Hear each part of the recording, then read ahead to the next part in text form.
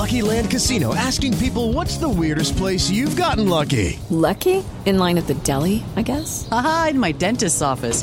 More than once, actually. Do I have to say? Yes, you do. In the car before my kids' PTA meeting. Really? Yes. Excuse me, what's the weirdest place you've gotten lucky? I never win and tell. Well, there you have it. You can get lucky anywhere, playing at LuckyLandSlots.com. Play for free right now. Are you feeling lucky? No purchase necessary. Void where prohibited by law. 18+. Terms and conditions apply. See website for details.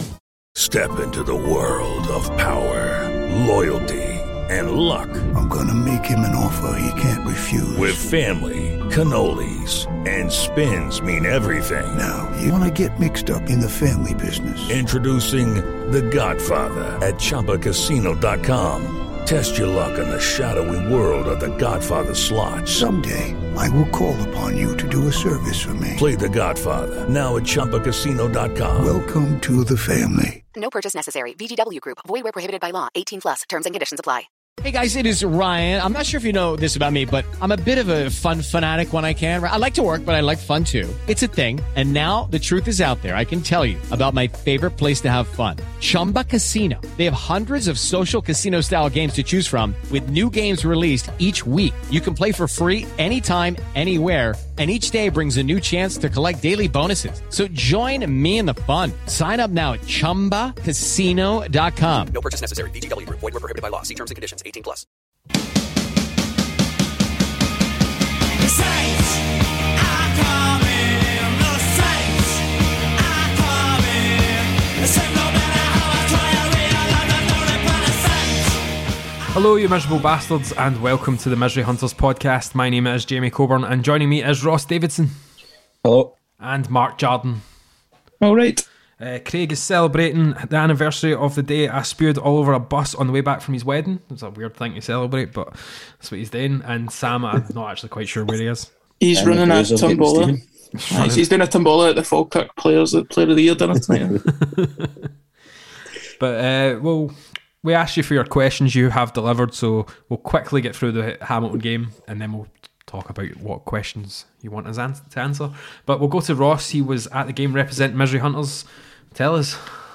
Not much to say really, other than a kind of typical St Mirren no-show against Accies that we've seen 100 times over in the past. Really insipid performance, and especially in that first half, it just team went through the motions. Nobody really turned up.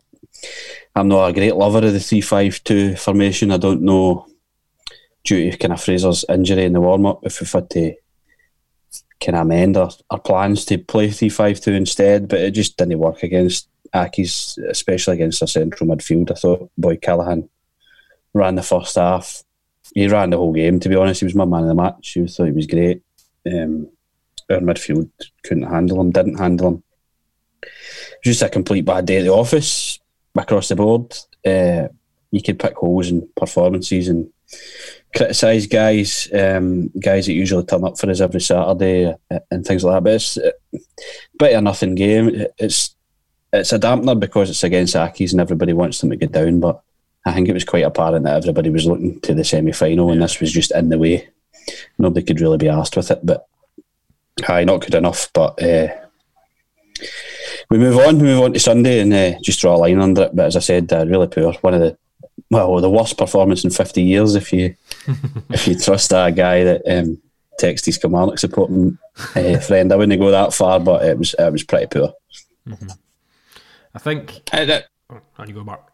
No, I was just going to say that deserves attention all on its own. That is one of the shitest, wettest, bedwetting opinions I've ever seen. That is absolutely horrendous. And if that was someone that listens to this that wrote that, then you're not allowed to listen to the rest of this podcast. I wouldn't sit in the notice there. It sounds like some sort of maniac text my old man would send me after watching the highlights of Sports Scene. I had to check with him to make sure that he doesn't know any Kilmarnock fans. Luckily, it's not him, so we can pelt him, this guy, because if he's been watching St Mirren for 50 years and that's the worst he's seen, I mean, Jesus Christ. Yeah, you could probably pick a game out of most seasons that was worse than that. And I'm not exaggerating. Look, think of the games before the Great Escape turned round. There was a 3-0 at home to Queen of the South in that run, which is the worst I've ever felt leaving the football aside from like losing fans, I went with my sister's boyfriend to that game, who hadn't been to a Sunderland game I think in 2 years, and I was really kind of trying to talk it up, saying it'll be, have you been to the new guy? I don't know, right? Yeah, definitely. And it was so bad, and I haven't seen him at a game since. It was so bad. That game, it was awful. It made Dobby and Derek Lyle up front just look like world beaters. They were just awful that day. But folk forget some of the shit we watched in the 90s. Some of the awful players, management, everything that was involved with the kind of mid to late 90s till Tom Henry came in. Some of the garbage we watched, and then guys that are a bit older will remember further back than that. And as you say, Mark, that period of time was just horrific. Even under Tommy Craig, he could pick any fixture. That was worse. Season. Aye. Any game after we sold Kenny McLean. Aye, I know, exactly. So I don't know where the guy was coming from, but I was pretty pissed off on Saturday. Emotions were a wee bit high, but not as high as that guy. That was a really bad text to send one of your mates, I would think. So what you're saying, an investigation shouldn't be done on St Mirren match fixing? Nah, I wouldn't think so, no.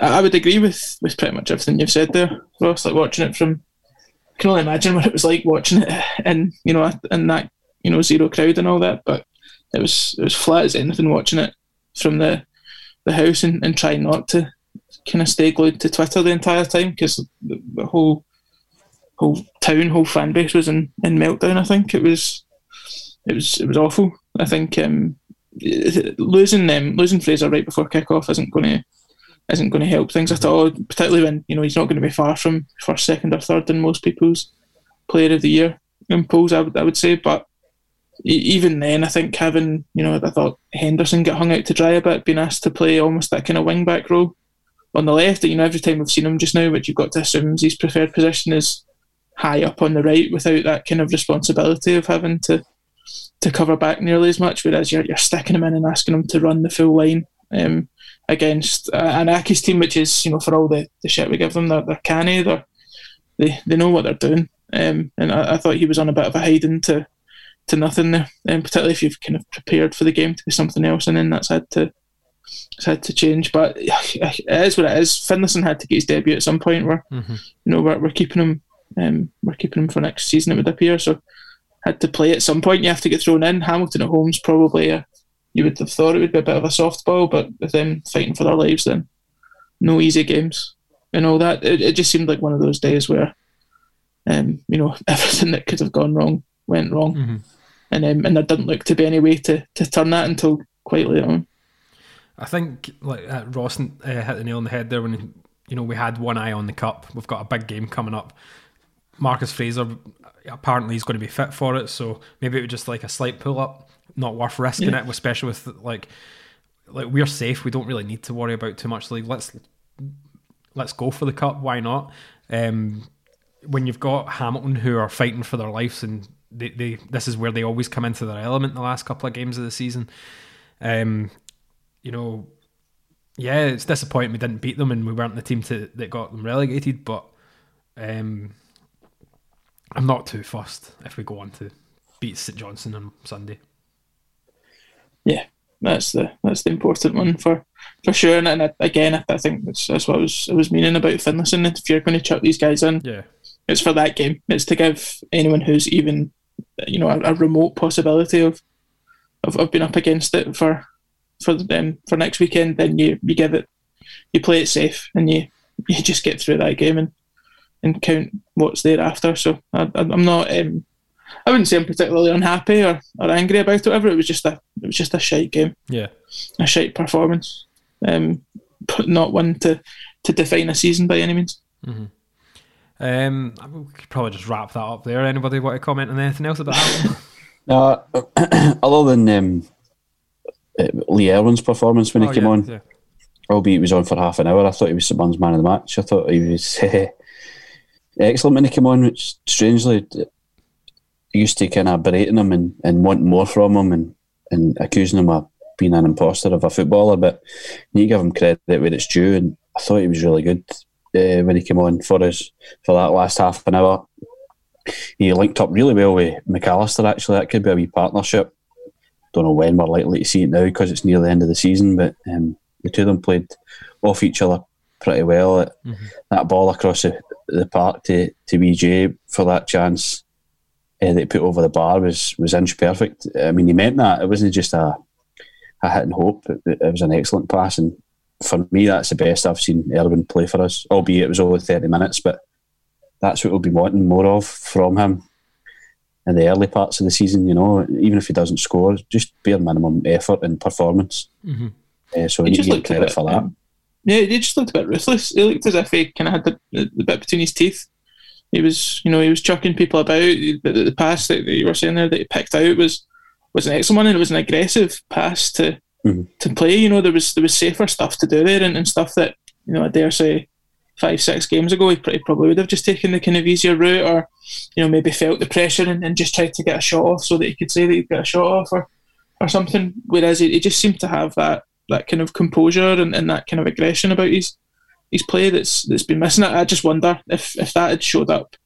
I know he said, I'm not saying every game he's played's been a bad game, and I don't think any of us think that, but if that Lee Erwin had been on the pitch, more in the last couple of months, then you just wonder what that might have done for where we finished up and our momentum and everything else. But full credit to him. If I'm going to come on here and take the piss often enough, I'll absolutely hold my hands up and say when he's had a good game that he's had a good game, and I hope he has as many of them as possible. I think worth mentioning as well, like the goals that we did lose to Aki's were both pretty bad ones to lose. We were talking about Finlayson there. He didn't have the best start to things. I think there was a couple of times he get caught in possession or caught out by the flight of the ball. I think Hampton probably should have already been 1-0 up before they did score. When he let his man kind of sneak round the side with these, when he was facing back towards Anik. And I think it's absolutely typical of that kind of game, that Aki's second goal. Moyo, I think if you interrogated Moyo properly under a spotlight, he would eventually admit that he had literally no idea what he was doing when that ball hit his foot and trickled into the goal. I was mentioning before we started that I get dug out on Twitter for saying that the first goal was a scramble as well. Like, it's literally like 30 seconds of head tennis and then a bumbled volley where he can't see the goal that bounces twice before it goes in. It's the absolute definition of a scrambled goal. And it was just the kind of day where that kind of stuff was going to go in against us, and nothing we were trying was coming off. I don't think it hints at a bigger problem at all. Going back to the points that were being made about Erwin, do you think this could be Goodwin's effect on him? Because we know in the past there's players who have maybe not kicked their ass as much as they should have, and we've heard stories about Goodwin basically telling them to buck their ideas up or they're out kind of thing, and we saw that kind of light a fire under like LK Durmus. Do you think even we've had injuries, so we've been forced to use Erwin? Erwin's not produced, and this is Goodwin finally getting his message through? Potentially. I mean, the cynic in me reckons that Erwin knows that he's teased out at St Mirren, and this is him turning up to show other teams what he's potentially capable of, and maybe for them to have a sniff and take him on it. I can't see him staying beyond the summer, in all honesty, but who knows if he puts performances like that in between now and the end of the season, then you never know. But a Goodwin will definitely have had an effect on him, like he did with Durmus, as you say. Totally different player, Durmus now, when you consider what he was like when he first came in. Who knows if it was the Goodwin effect, but just the cynic in me thinks that Erwin's playing for a contract elsewhere because he knows he's out the door here. I think Goodwin will, I think if that's the thought on Erwin in the club, and you would kind of expect it to be, then Erwin will know that Goodwin's an upfront guy. It won't be a secret. He'll have already spoken to the guys that are not signed up for next year that he wants to be, or the ones that he wants to extend. And you'd imagine most of your guys, you've got to imagine Marias was told in January that he wouldn't be getting a contract, and that's why he's actively gone out and got a move. You've got to imagine Erwin knows that that's potentially on the cards, and if this is his response to it, and we do get a tune out of him, then all the better. A fit, motivated, and kind of confidently Erwin's not a bad option to have at all. But we would need to see just a bit more, I think, before people would give him the benefit of the doubt. So we'll move on to the questions. I think this is why everybody's tuned in anyway. Kind of leads into normally talking about the St Johnstone game. Two people have actually put in the same question. Robbie Nelson, not Nielsen, and Ben Smith have asked, who would you go with up top on Sunday against St Johnstone? It depends. Excuse me. As a sole striker, Dennis. Mm-hmm. As a two, Dennis and Erwin. Probably. Quainer, just I don't want to go back to the Hamilton game, but Quainer was really, really poor on Saturday. Just didn't do anything. I mean, even his own players were losing the plot with him at one point. He doesn't do it for me, Quainer. I know he had that kind of turn of pace against County and set that up. And that's great. We scored a goal from it, but I just don't think he has it. So I think the options are either Dennis on his own, Erwin on his own, or the two of them up front next to each other. But I'm not too sure that the deal with Brophy, if he's cup tied or not, but if he isn't, I would do all we can to get him, to get half an hour or get a tune out of him from the beginning and take him off. I'd much rather that than coming on when we're chasing the game maybe or whatever. I would rather start him if he can. But if he's not the option, then probably Dennis on his own. Yeah, I'm not against Quainer coming in off the bench. I think the weekend and everything else is probably kind of proof that he can be very, can make a real impact when he comes off the bench and stretches a game. But relying on him to do that for 90 minutes is maybe a bit beyond him, and not really for us, it would appear. I think the same as yourself. I think first choice has got to be Dennis at this stage. Mm-hmm. Depends what kind of game Goodwin's wanting to play. I think St Johnstone always play three across the back. Yeah. So if that's the case, you've got to assume Goodwin will want two to try and stretch them, and then you've got presumably McGrath coming in as a 10 and pushing on to kind of stretch that as well. Someone on their own against that, even with wingers, might just get nullified a bit by St Johnstone. That might dictate it. I'm not against McAllister playing off someone. I think we've seen that happen successfully enough times, and I seem to remember him doing well against Celtic, playing that almost kind of second striker role. Mm-hmm. And he did look good. He looked dangerous when he was last on as well. So I think you've got to assume Dennis is one of them. I can see it being Dennis and Erwin if that's the case, but I just wonder if Goodwin fancies even McAllister and McGrath playing behind Dennis and trying to push on it or something like that. But I would certainly be having Dennis in his first choice. Mm-hmm. I agree with that. Christian Dennis, and I'd have Joe Shaughnessy playing up with him as well. We saw an absolute masterclass up front with him against Kilmarnock. So the GOAT. Next one from Ryan Craig. Would you rather have a shirt number retired in your honour or a stand named after you? Stand. Yeah, it's more prestigious, I would say. I think he'd forget why that number was not used after a while. I think with my surname, it would kill me if I was going to St Mirren games and there was a Jardine stand, and every Saturday or every second Saturday in life, I had to hear people call it Jardine, and it would get under my skin. So maybe the shirt number is just an easier way to get around it. Well, now that you mention that with my surname, I think that could be a possibility. Always laughing. Going and sitting in the cock end.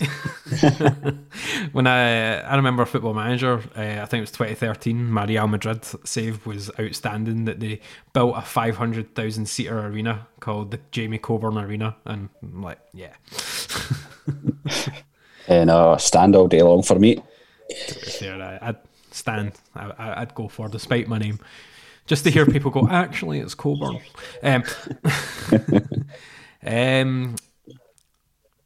Who would you like to sign in the summer? This is quite an open question, but I'll just make it like, if you could choose one player, who would you like to sign in the summer? When they'd shown last night, I wouldn't mind getting Mahrez back in for a trial. Definite potential. Just hide the bikes. Realistically, I didn't think he was much of a player until Saturday, but Callahan from Hamilton, there's more players, there's players higher up that I would prefer us to sign and have a kind of better stature. But with the issues we had in midfield on Saturday, with nobody to kind of get the ball, drive it forward like an old or like a young Stephen McGinn used to do. Yeah, I think Callahan done that for Accies on Saturday. He was really impressive. I know he's out of contract in the summer. I don't think we could go far wrong with at least asking the question or having him as a squad player for next season. I was really impressed by him. So just off the back of recent memory, I would go with Ross Callahan. I think a lot of it depends on who stays and who goes. I would have loved to have had Danny Mackay. Yeah, he was on my list. Looks like a really exciting player from what little I've seen, but it looks like Hibs have got him wrapped up, unfortunately. Regan Hendry's the name that keeps getting thrown about, and again, everything I've seen of him I've liked. You've got to assume that was the reason Goodwin was at that. Was it Dunfermline race? Yeah. That midweeker that he was at.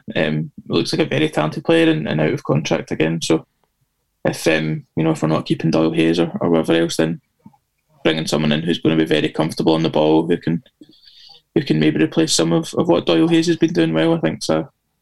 Got to be a priority for the summer. And then I'd love to just have a 6'2", 20 goal a season striker who always puts a shift in. But I don't know where you would find one of them. So. I'm sure there's one floating about Ireland. Yeah, there will be probably. Or Northern Cyprus. What about Cody Cook? Mehmet returns. Cody Cook. Let's get Cody Cook back. What happened off the back? I remember Mehmet was tweeting about his Scottish football return. Was that just a wind up? Or? No, I don't think so. I track his sleepless nights, Mark. So yeah, I track his social media presence quite closely, and I didn't ever see anything that confirmed the rumours. Unfortunately, I think he might have just been joking because he saw Gus and Stephen go to Martin, that he probably went, "Fuck it, I'll just put this out and see what they say." If Mehmet had returned, had signed for Morton, and overseen them getting battered in that playoff, then my firstborn is getting called either Billy or Mehmet. I mean, Billy will be quite a popular name in that area of Ayrshire that you live in, but yes, might actually be a bit of a barrier.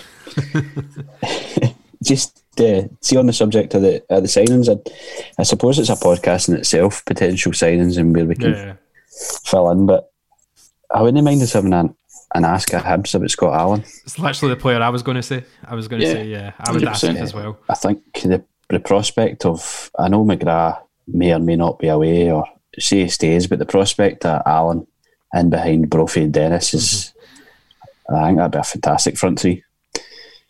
So I wouldn't mind asking the question. Need to be realistic about Jamie McGrath as well. It looks like there's a growing bit of a tension there, so we might very well find ourselves in the situation where you've got a little bit of money there to, you'd probably throw out wages instead of a transfer fee, but a big hole in this year's team, that's a lot of goals you need to replace potentially. So Scott Allen, I think, would absolutely fit that bill. I was going to say Scott Allen, and I'm more than happy for that. I know that the McGrath question is something else that we can come on to in another podcast. I think it really can depend on where we finish this season. Like, if we finish cup winners, and I know there's rumours about, or there's this whole thing with we might not get European football even if we win. I mean, I think there's a question relating to that soon that we'll get on to. I think we'll have a really, really strong chance of keeping them if that happens. But we'll see. Elle has asked, what one game from this season do you wish you could watch in person with a full crowd? And I think this is going to be quite an obvious one for everybody. It would be the Rangers game in the Cup. Aye, I would say so. There's no other answer, is there? That is an absolute ending up 3 rows and 4 seats from where you started when that third goal goes in, hugging someone that you've called a prick as you left the stadium every fortnight for the last year, and falling in that's the one, isn't it? No question. Rangers game. Yeah, I think, as you said there, that's just one where you're like, it is the manner that we won that in. Like, I'm pretty sure even if we all had work the next day, we'd all be phoning in sick. Like, no one was going to be going to work that day. It's a definite game where, with the time of year as well, with it being so cold, that, like, the amount of games I've gone to, like, midweekers, I've gone into work on the Thursday, and in my former job, I had to make, like, if I was in work for 9 hours, I'd be on the phone for like 5-6 hours of it, and having shouted at a last minute winner and having literally no voice left whatsoever because I can't control the kind of rasp that comes out whenever a goal like that goes in. I would have been absolutely done in. I think it's just we were mentioning night games there. I think something's a wee bit more special. Yeah. A night game, especially in the manner or the way we won that. I think if that was Saturday at 3:00, it's, don't get me wrong, it's still a great feeling, but there's something a wee bit extra about night games under the floodlights and the way it ended. It'd be incredible to have been there, you know. And I think the only other game, like, see the one against Parkhead when we beat Celtic at Parkhead, that would have been good just for the fact that you would have got to see how miserable their fucking faces would have been. It would have That's been actually better. Glorious. Yeah, it's better as an away game. That is hands down an away game that you would. I think we tend to take a pretty good kind of atmosphere, and given it's the shittest away section in Scotland, I think we you know, with the drum and everything else, we tend to do quite well. I always remember the Scottish Cup game under Ross where we were 1-0 up at half time. The atmosphere that day was absolutely electric. You could hear us all around the stadium. I had people texting me the entire time and saying that, and to be there at a point when like they were all losing their shit anyway and throwing sharks at players and all that, and it would have been brilliant to be right in the middle of that on what you've got to assume is their lowest ebb, taking a tanking off us. So that would have been a great away day to be in. But again, it's the Rangers at home one night because everyone would be there. I think that's what really makes me miss the home games. Like winning at Parkhead, yeah, fair enough, but it's St Mirren Park that you're missing the most, and you want to be back in with a full crowd, especially some of the games we've played this season, which have been excellent. And it's just a shame that the atmosphere's not there. We've got players in this squad that have never even witnessed that atmosphere and don't know what it's like, and that could easily have lifted their game even more. It is a shame, but hopefully we'll all be back soon. I mean, conceivably, we could have one of our most exciting prospects in many a year, Jamie McGrath, and we could never have seen him play football live, really, in a crowd. I mean, that's crazy to think. There's some guys that have played for us this season that St Mirren supports just never watched live inside the ground. Doyle Hayes, exactly, or whoever else. It's Joe Shaughnessy. It's just mad, you know. Hopefully we get back soon. Man. There's a bit of pressure put on, I think, and we get in the grounds. Yeah. Well, did you see? I was like flicking the other day, and the snooker was on in Sheffield, and it was full. And it was no social a test event, wasn't it? And that's indoors, so surely if they can do that indoors with the snooker, you can get that done with football outside, you would think. We'll just move on. Stephen has asked, have you ever been drunk in a foreign country and got lost? Best story wins. Yes, many times, but I don't really have any good stories. It's just about me getting drunk and getting lost. I don't have any decent stories to tell, I'm afraid. I've only got one foreign drunk story, and I didn't get lost. I just get spiked. We were it was a mate's birthday, and we went to Prague, and we went into this pub, and it was literally the first pub we'd been in. And this guy comes from behind the bar and goes, "Do you want a free shot?" And I was like, "Yeah, why not?" And he goes, "Okay." And he went back and gave us a shot, and it was a shot of Jameson's. And he then went, "Do you think I work here?" I was like, "Yes." He goes, "Nah, I do not work here." Like, oh, okay. And then he went, "Do you want to see a picture of my cock?" And I was like, again, no. He was like, "You sure? It's a nice cock." And I was like, "No, I'm okay, I'm fine." He's like, "You're lost." And then genuinely felt like I had 15 drinks hit me at once.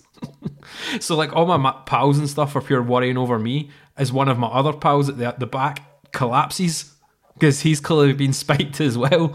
And what happens is this guy comes from the side of the bar again, steps over steps over the collapsed friend, goes to one of my other mates and goes, "Do you want a free shot?" We're just like, "No, we're probably going to hit now." You massively undersold that story. The closest I've come abroad was my first ever lads holiday. We went to Zante, I think, when I was 19, and I'd been going out with a girl off my uni course for 18 months, and we broke up over the phone on the second night of my holiday.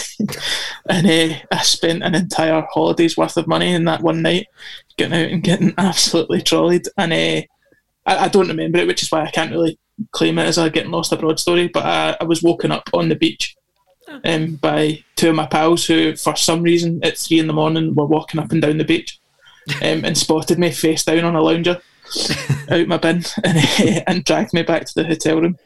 And shamefully, I phoned my mum and dad the next day and said that I'd been pickpocketed and didn't have any money, and they funded the next 3 days of my holiday before I come home, I hope they don't, which was very nice of them. Yeah, well, I did admit that a couple of years ago. I thought that enough time had passed, and I brought it up.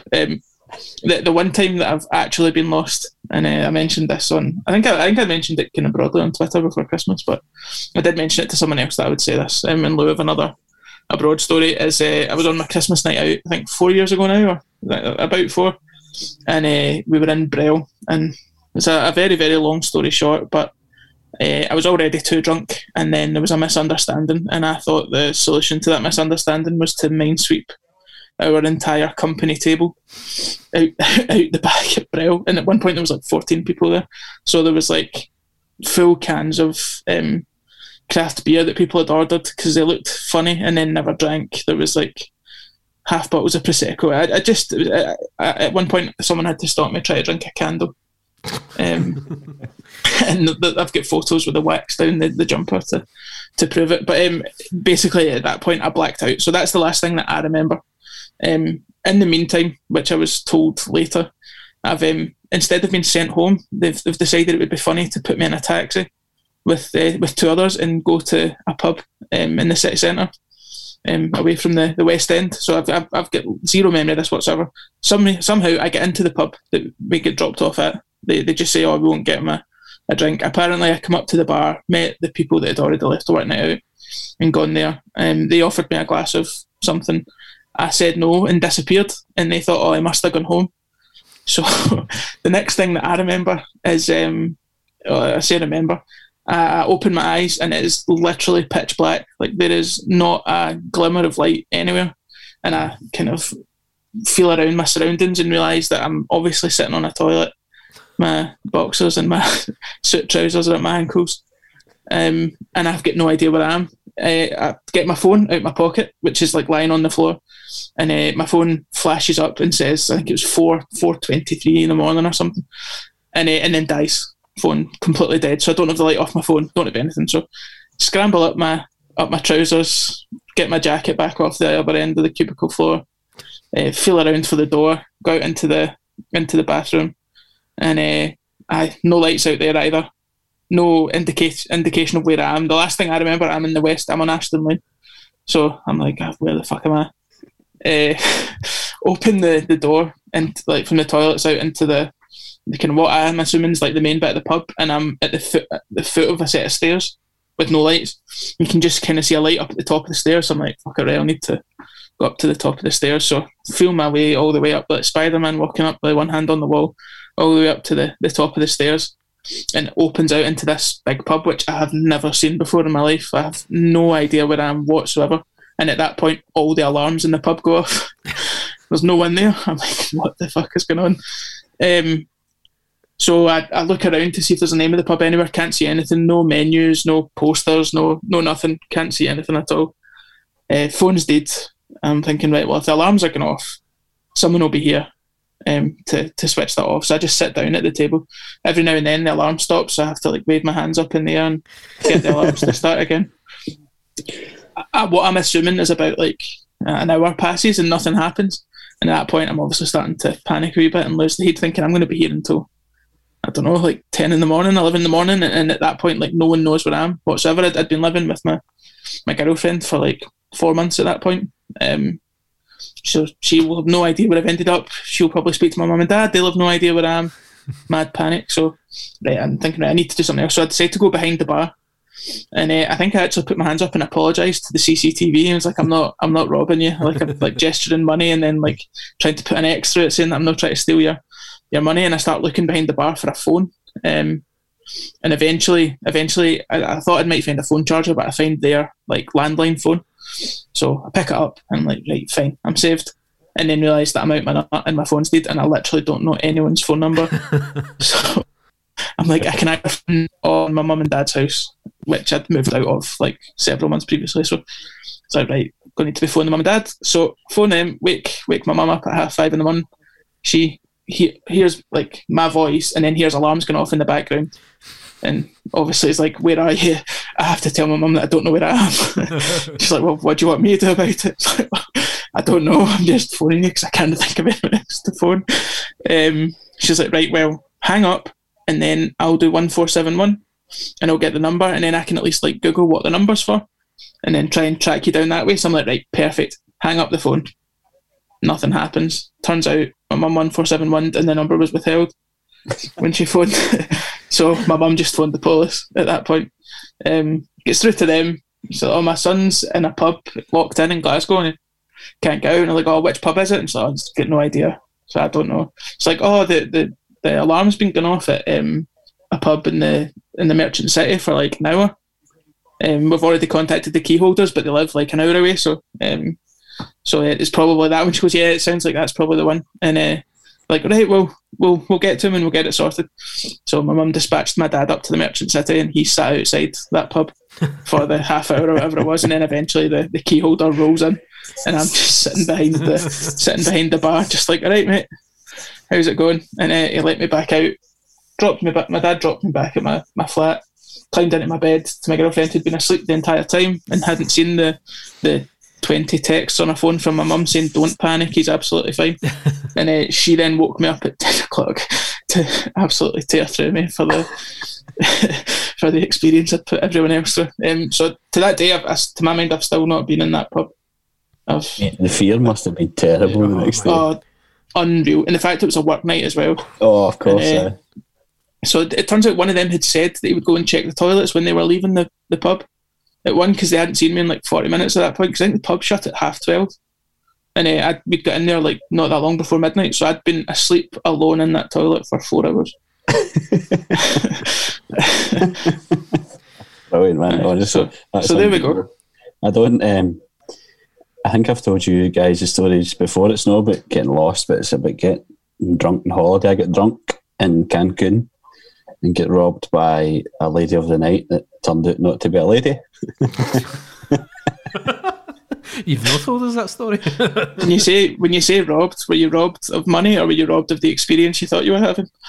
Robbed of of a certain virginity. The good sir was trying to procure some business, but I was sitting in a bus stop and she or he was kind of rubbing the old thigh and all that, and whispering sweet nothings. Shared a wee kiss, as you do it.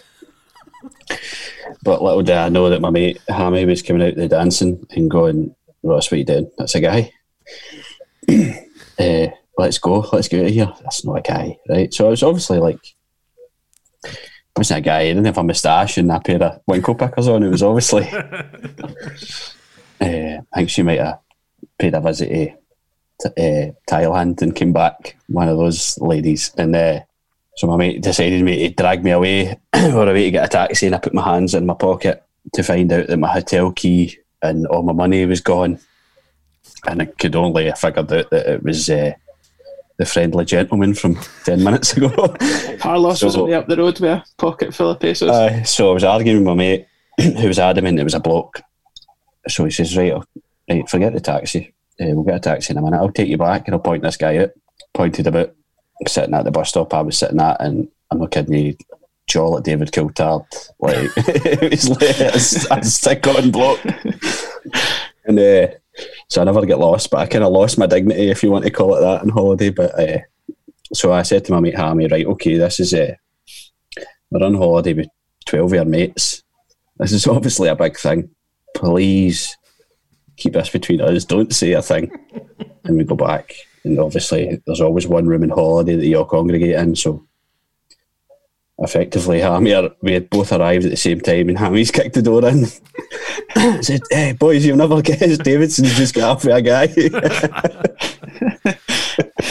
And now you've just shared it with everybody who's listens to the podcast. Thanks. I'll never live that down, but it's a great story, man. That is a good story. I'm still in touch with him. Added him on LinkedIn. Aye. We'll move back on to something a bit more on topic. If you could I have... need to cut that out, Jamie. We'll see. Don't know what I was thinking about. If you could have one player from recent history, last 10 years or so, re-signed for the club, who would it be? This is from Finn Boyd. He said, "For me, it would be Mighty Stelios. Erratic, but brings a sense of class.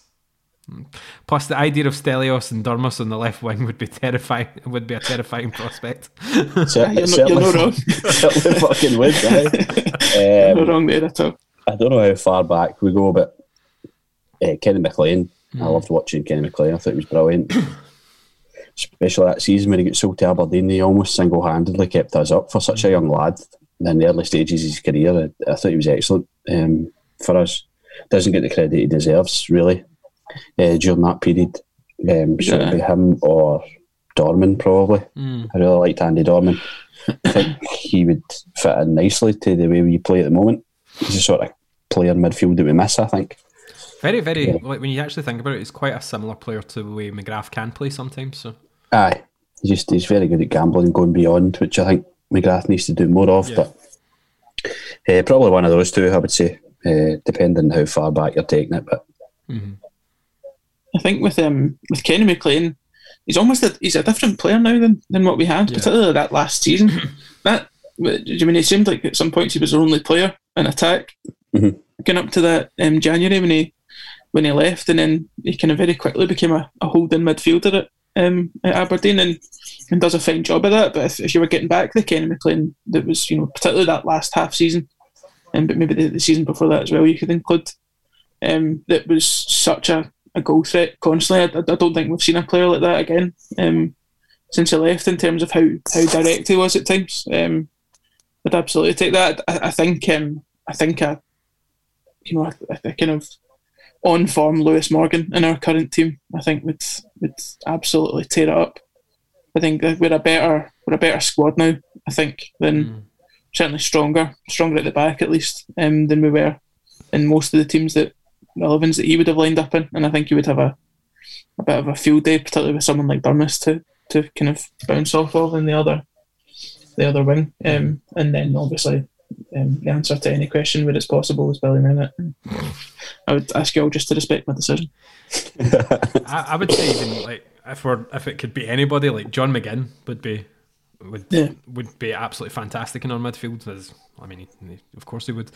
Realistically, if we had a realistic chance, maybe Stevie Mallon. But yeah, I'll go with that. Yeah, particularly if we got the Mallon back that we had when he left. Yeah. I watched. I think he retweeted fairly recently the hat trick that never was at the end of the Great Escape season, which I would absolutely, his performance that day I would absolutely have up there in my top 5, top 3 single match performances I've seen from a St Mirren player. It was just so typical of what the team was doing at that point, where everyone was up for it. We were absolutely ruthless at times. Getting towards the end of that season, and we just went out and absolutely, I think we'd bodied Morton just before it, and then went out and absolutely bodied them so much that John Hughes came out and essentially resigned from any football management job ever again in his interview after that match. The fact that we relegated him and Ian McCall in one season is something that I will never get tired of remembering. If that's who you were getting back, then I think absolutely. It's just, again, similar to McLean. What's his game now? Has it been changed kind of irreversibly by what he's been asked to do at Hibs, and maybe not quite happening for him there as much as it should be? But in a hypothetical, I would love to see Mallon back. How's he getting on in Turkey? Just a special I remember when he first went, he played well in like his debut, but we've not really heard much since. I do check from time to time because I'm a bit of a sad act if I'm sitting with not much to do. Then I'm on live scoring, checking what the Boreham Wood score was to see how Junior's getting on in Weymouth for Cody Cook, and I'll check. Is it Metalliaspor? Yeni Metalliaspor, I think Mallon plays for. And I think he started off quite well, but now I think he's on the bench and he's lucky if he gets on in the second half. So I can't imagine he'll be staying out there. So he probably will be available at the end of the season. I wonder, just on the touch of Mallon, sorry Jamie, that before he went to Turkey there was a wee rumour sniffing about. I don't know if we would ignite that, or if it was just paper talk. That's another one that I'd imagine if that's what Goodwin sees as McAllister's kind of role in the team, that kind of no strings 10 kind of floating about, and it's between him and McGrath, then you wonder if you're going to spend reasonable money on a third option to do that. Whereas if McGrath goes, then we need someone capable of the kind of unexpected. And I'd be amazed if he wasn't on that list.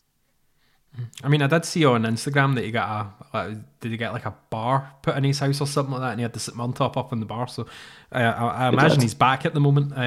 But I don't know. Robbie Collins asks player of the season. Probably won't answer that just now because that's a whole podcast within itself. Harry Carswell, what superpower would you want to have?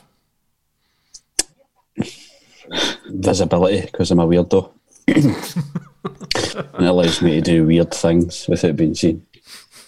I would like I'm not a weirdo. To get off with men in Mexico. I'd like the superpower of Michael Stewart's confidence to come out and talk that amount of shit on a weekly basis and still assume that he's the smartest guy in the room. Aye, that's a great shout. I would, just off the back of what I said before, I wouldn't mind the superpower ability to rewind time and not fucking lunch some guy in a bus stop bench in Mexico. X-ray vision might have helped you on that one as well. Aye, definitely, aye. I think we had a big discussion in work once when it was really quiet, and I said teleportation. I'd love just to be able to just fuck it, I'm going to San Francisco for a day. Aye, it's a good joke. I'd love the football to finish and to be able to snap your fingers and be back in the house. Sometimes the 30-minute drive back to darkest Ayrshire after we've been sullied 2-1 at home by Motherwell is a shiter. Stuarty Mick has asked, what is going on with the UEFA stuff when we've been using the ground for UEFA and FIFA matches? Is it a financial youth, or do UEFA just hate the kibble? I think going by a lot of tweets, everybody hates the kibble for some reason. I'm going to guess a lot. Charity. I know. Doing all that stuff for people that need it. And I think this is just the outcome of everyone being raised, being threatened that they'd be sent to the bad boys at the kibble. This is just how we get back at them. The bad boys have taken over. I don't know what everybody's issue is with the kibble. That's a whole other thing to talk about, I suppose. But I kind of looked it up a wee touch, and I think I don't really know what the issue is. I think we don't satisfy the SFA requirements, I think. Mm-hmm. It's strange because I saw we've got the same ratings across the board as St Johnstone, but St Johnstone have qualified for it and we haven't, so I don't know what that is there. I've seen a lot of people mention the youth thing, and Livy seemingly reviewed as well, and they don't have a youth system.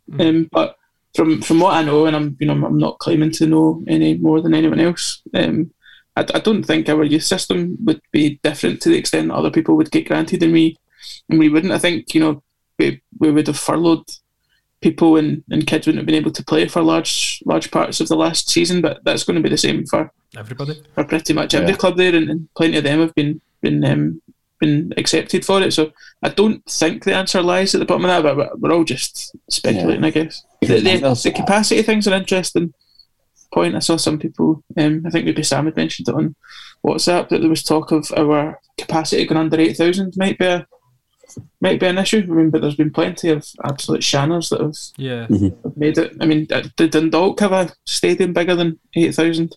Okay, they were in the group stage of Europa League before. I don't know, but I think there's a quite extensive appeals process. I think it's due to get held after the semi, so I think we're keeping our powder dry to find out if we win that semi and then attack it. But there's kind of rumours are that it's pretty simple to satisfy whatever the demands are of us, and we should be okay. But I generally think if we qualify for Europe, we're going to get in. I don't even think the SPFL will want to block a team going in because it helps the league, surely. Aye, and I think if it's a ground thing, then you share with someone, or other teams of Hearts done it with Murrayfield and things like that. Yeah. Nothing's insurmountable. I don't think. I think it's not as if we've been in administration 3 times and or been liquidated. Hi Rangers, and had to reapply for all that kind of stuff. You've got to assume it's just a technicality. It would be very us to just have not paid for a certification because we've never needed it, or something like that. And that now, for the first time, needing to be chased up in the new stadium or something, who knows? Differently, Dave is asked. Would you rather watch St Mirren with Lewis Hamilton or Hamilton Accies with Helen Mirren? First of all, best question by tremendous by a distance, absolutely world class. I'd watch Hamilton with Helen Mirren. I think I would agree with that. She's a bit of stuff for an older lady, so I'd try and put the groundwork in and then take her back to the Lonsdale for a burgers and chips. It would have to be something pretty objectionable for me not to want to take Helen Mirren along of a Saturday afternoon, and it would have to be something particularly special for me want to spend the afternoon with a Formula One driver. Any Formula One driver. It doesn't sound like it doesn't sound like an enjoyable afternoon, like sitting like Lewis Hamilton.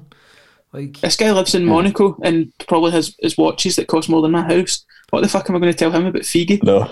Like Helen Mirren seems more of this world. Aye, no many people would pass up an afternoon to take Helen Mirren up the Accies.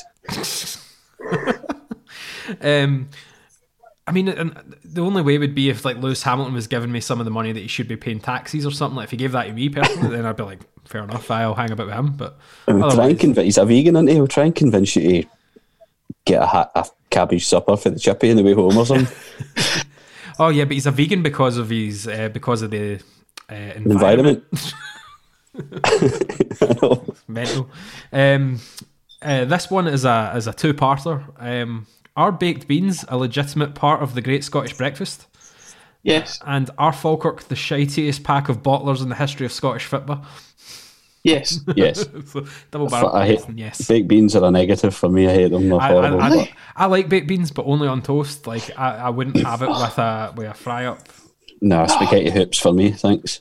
If we're talking a proper Scottish breakfast here, where you've got all the big hitters in there, you've got your square sausage, black pudding, you've got your toast, tatty scone, and everything else.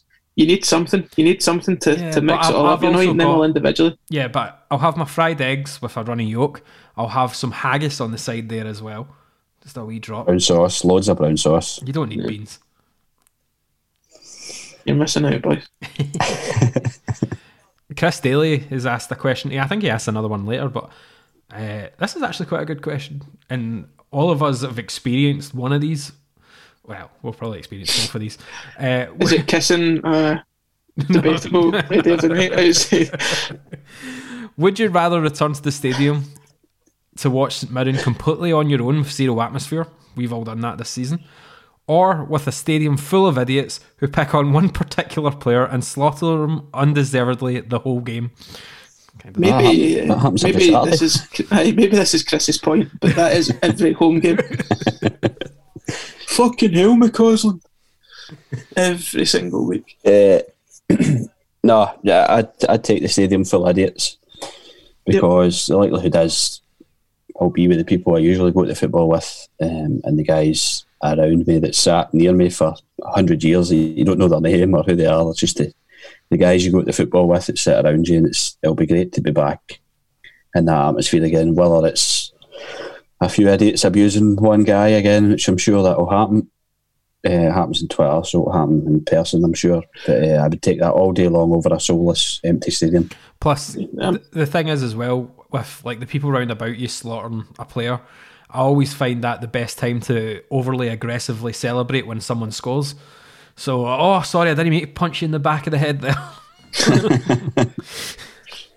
I mentioned that in the thing that I wrote a while back about the kind of things that you miss about the football that you wouldn't necessarily kind of think about or wouldn't have thought were positives beforehand, and the kind of shared cringe between all the folk you're with when the same person that reveals the same player they do or starts calling for subs in the 25th minute and all that kind of stuff. Even if you moan about it at the time, the familiarity of it's a good thing. Like I wouldn't want to go to a stadium where I agreed with everyone. Yeah, absolutely everything. It'd be very boring. I really can't wait to be back 5 minutes into the first game back where fans allowed and someone shouts, "Change it up!"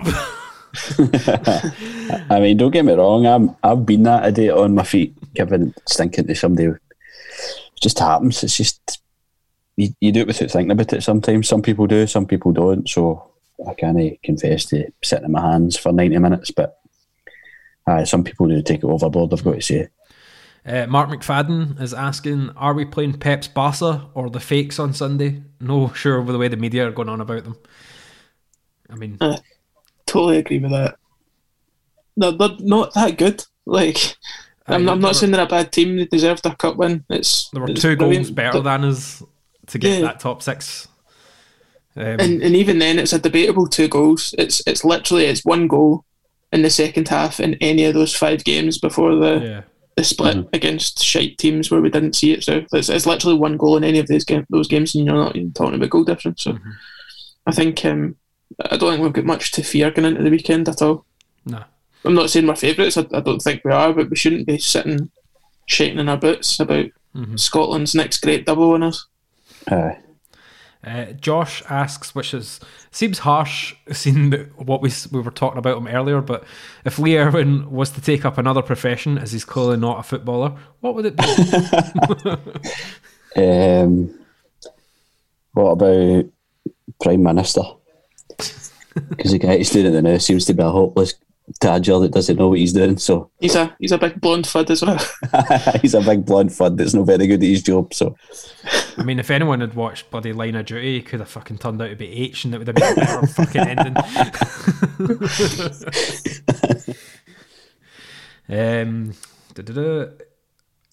Callan asks, what position needs strengthened the most in the summer, and who would you like to see sign? So we kind of already mentioned who we'd like to see sign, but what position do you think we need strengthened most? I think we need wide players. I think another winger would be quite. I think we need at least 1 winger, so that if Dermot stays, there's genuine competition for him at the very least. Potentially Connolly's away, so you'll be short in numbers anyway. But even if both of them stay, I still think we need someone with a bit of quality to be right on both of their heels, or to give them something to chase, to be honest. Yeah, I agree with Mark. I think wingers are our number 1 priority. Maybe a recognised left back, but Tate there, I mean, he's been tremendous all season, hasn't he? So it's not as if we've got a Callum Waters situation in our hands, but I think wingers first and foremost. Maybe a central midfielder, as I said, but I agree with Mark. Winger. DJ Boyd of Teardrop Down fame has asked, will Christian Dennis score over 20 goals next season? I think it depends on who's signed round about him. Yeah, he's a potential too, don't get me wrong. He's a good he's an instinctive finisher, a good striker, as we've seen, so if the chance he's dropped him, then there's every chance, but I wouldn't mind getting shared around. There should be he's a fairly similar stature to Brophy. You've got to hope that Brophy's going to nail down first choice for what he does. So I don't think it will be for lack of trying if Dennis doesn't score that next season, but I just don't know if he'll get the opportunity. Graham has asked, shag, marry, kill Tony Fitzpatrick, Danny Lennon and Jim Goodwin. I would. Which one's sitting in a bus stop in Cancun for you, Ross? Good luck with this edit, Jamie. You mentioned it every other. I would marry Jim Goodwin because he'd protect you and keep you safe, wouldn't he? I would kill Danny Lennon because he just gets my fucking nerves. He's a tool. And he's not a tool. He won the League Cup, but I'd still have a statue of him doing. He's a bit embarrassing, isn't he? I mean, he's murder drills in his pants outside the stadium. It's a bit kind of brutal. And who was the other one? Tony Fitz. I need to shag Tony Fitz then. He's getting pumped. You've seen that t-shirt. He's a handsome guy. He is. He's packing. I would marry Danny Lennon if I wouldn't suspect that he would send our hypothetical kids off to a training island. So he'd probably just have to get pumped, unfortunately. I get what you're saying about Jim Goodwin wanting, protecting you and all that, but Tony Fitz just seems like the nicest guy. Yeah, I know, true. I'd love to grow old with Tony. Aye, that's a great shout. Big Goodwin's gorgeous as well. We would. I know. I'll change it to what Mark said. Thanks. So I think the podcast consensus is Shag, Jim Goodwin, Mary, Tony, and Kildani. Yeah, that's for me. Yeah. I'll have to accept that the people have spoken. Mark's really upset about this. You can see in his face. Part of me feels like Danny Lennon's actually going to die. Oh. We all do one day, Mark. Oh. Mattman has asked, what a ledge. Who was the better manager, Ian Murray or Aldo Stubbs? Oh, Jesus. Fuck. If you're going on for other people, then one Scottish Cup probably pushes it the way of Stubbs, but how he didn't get that Hibs team promoted, I'll never know. I think they're both fucking hopeless. Although, is Ian Murray still the Airdrie manager? I think so. Well, he seems to be doing all right with them. So, Stubbs is only is the most objectionable. Stubbs is bottom of the pile for me, and I know it's not. If you were to say this, if you were to take like the whole arsehole factor away, right, and if you just put their managerial records, yes, Stubbs won the cup with Hibs, but he also had one of the best Hibs teams in the one of the best teams in the championship, and couldn't get out of it. Is it the question of manager or while they were at St Mirren? I don't. It just says manager. Who was the better manager? Because while they're at St Mirren's a harder debate, I would think, because they were both fucking awful. Yeah. Stubbs' records probably looks better in terms of percentages, but it was because there was so few games, and the wins that he's claiming. There was obviously the opening day win, which Jack Hamilton kindly gifted to us. Yeah. But the rest of it will be propped up by Shanners in the League Cup. I think Ian Murray's stats are probably. I did look this up at one point, but he's probably in the basement. But I've got to have Stubbs down in terms of the overall car crash of that few months. Stubbs is the basement for me. I can't look past that. I think I've got Ian Murray bottom position purely based on the doing we took at Capello and the fact that he signed Luke Conlon. Now, who looked at Luke Conlon and thought, he's the guy for me. He's going to carry us as left back throughout the season. I mean, fucking hell. I think not for me. Ian Murray came into a team of ours which would already have been low on confidence if it hadn't been relegated, and had to try and rebuild something there. Whereas Stubbs took over possibly the most optimistic looking St Mirren squad in fan base in recent history, and drove it into the ground in the course of 9 games. I know, you're right, Mark. I put your medals in the bin. No, if that team talk story is true about, you might as well stick them in an envelope and post them off to Lewis Morgan. Get a fuck for that. It still frustrates me so much that Guti and Patrick Cliver applied for that job. And Gordon Scott says, no, we need to go with someone who knows the Scottish game, and that's what we fucking came out with. And we picked a guy that didn't know the Scottish game. A guy that had John McGinn and didn't get promoted. That's crazy. I mean, I was pretty excited when we appointed him. I thought he was a good appointment. It was on paper. To be fair, at the time, you kind of went when you were like, you were dreaming that Guti came in. Of course. But when he hired you, went, that's probably more a realistic appointment. And he keeps saying that he's got all these links with other clubs and he's going to bring in all these marquee players. And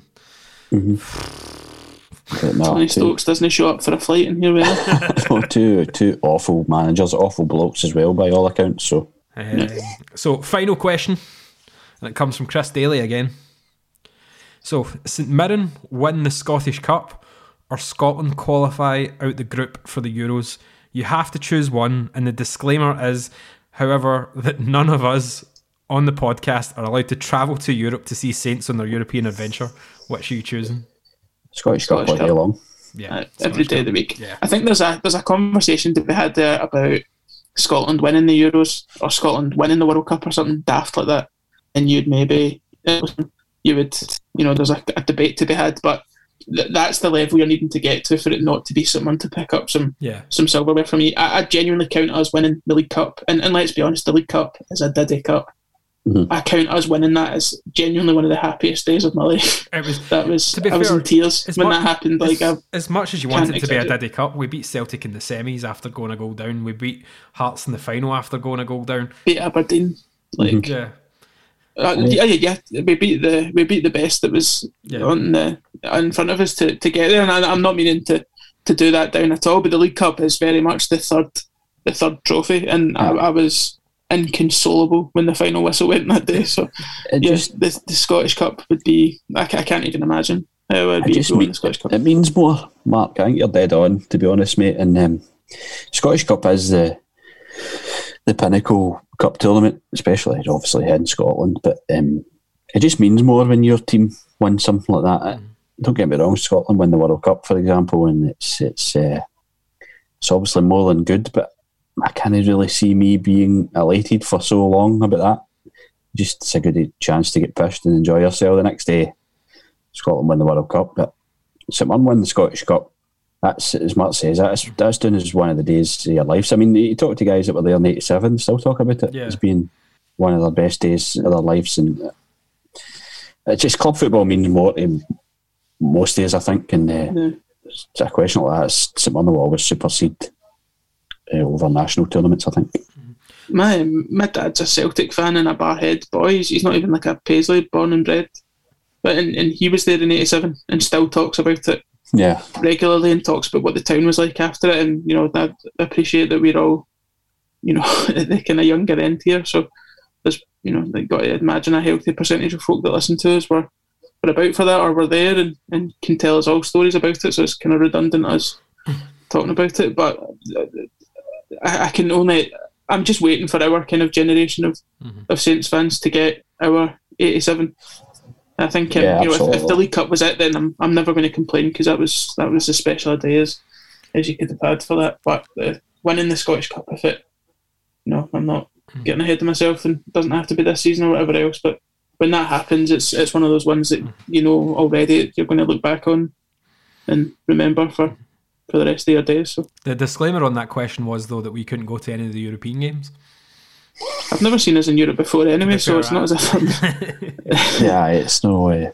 It'll be a bit of a gutter, but as Mark says, you don't know what you're missing if you've never done it before. Yeah. But also, I went to Wrexham, so I've had an away trip.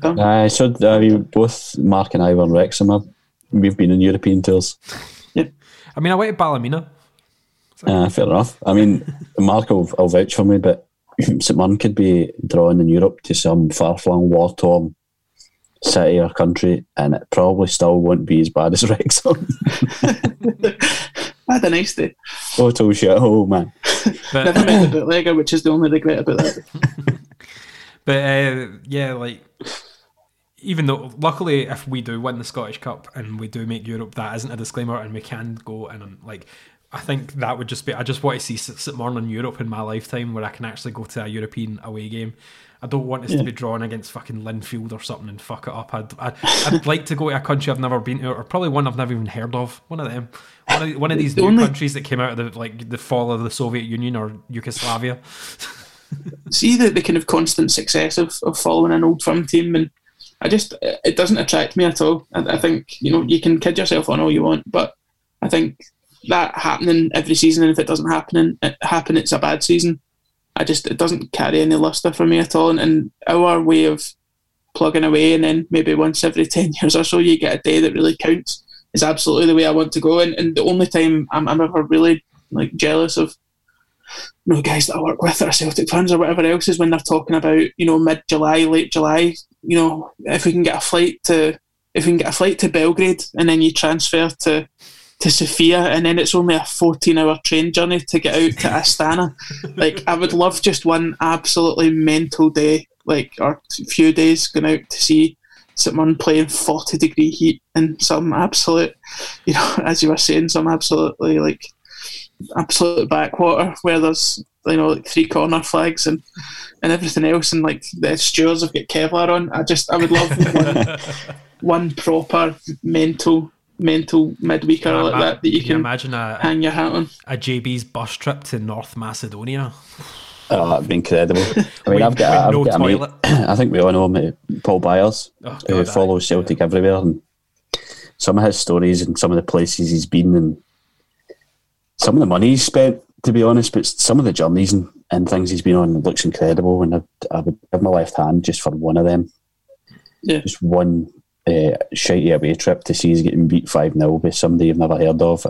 I would take that all day long. Mm-hmm. I'm really jealous when I hear guys going away like that. As Mark said, it's something to tick off, the Scottish Cup and a European tour, and I don't really know what else there is to tick off as a St Mirren fan, strangely, but hopefully we get to do both of them in the summer.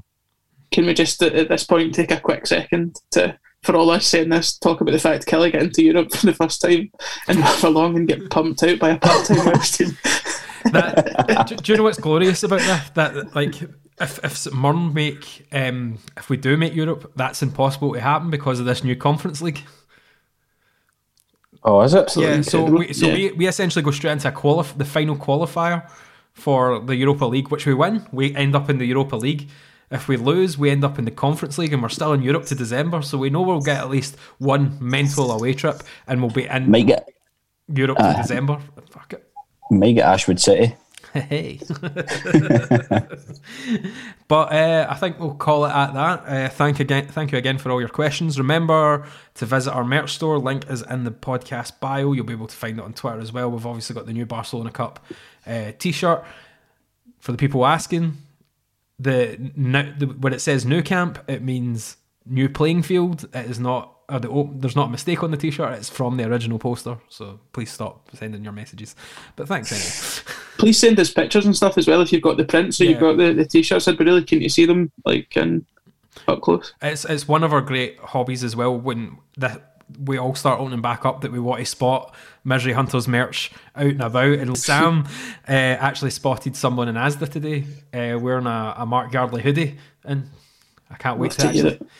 Like the greatest thing about this Barcelona Cup one is people have been buying tote bags. I can't wait to be in Aldi and seeing someone packing all their shopping into it. Yeah, fucks it. You've made up. That's what I want to see. But thanks for listening, and as always, fuck Alex Ray. Fuck Riyad Mahrez. Fuck Cancun as a holiday destination. Fuck Maurice Ross.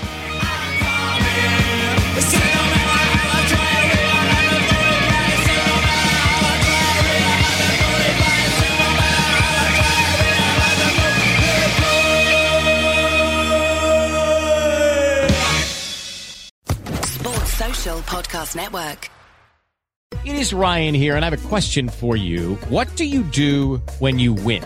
Like, are you a fist pumper, a woohooer, a hand clapper, a high fiver? I kind of like the high five, but if you want to hone in on those winning moves, check out Chumba Casino. At ChumbaCasino.com, choose from hundreds of social casino-style games for your chance to redeem serious cash prizes. There are new game releases weekly, plus free daily bonuses, so don't wait. Start having the most fun ever at ChumbaCasino.com. No purchase necessary. VGW Group. Void where prohibited by law. See terms and conditions. 18+.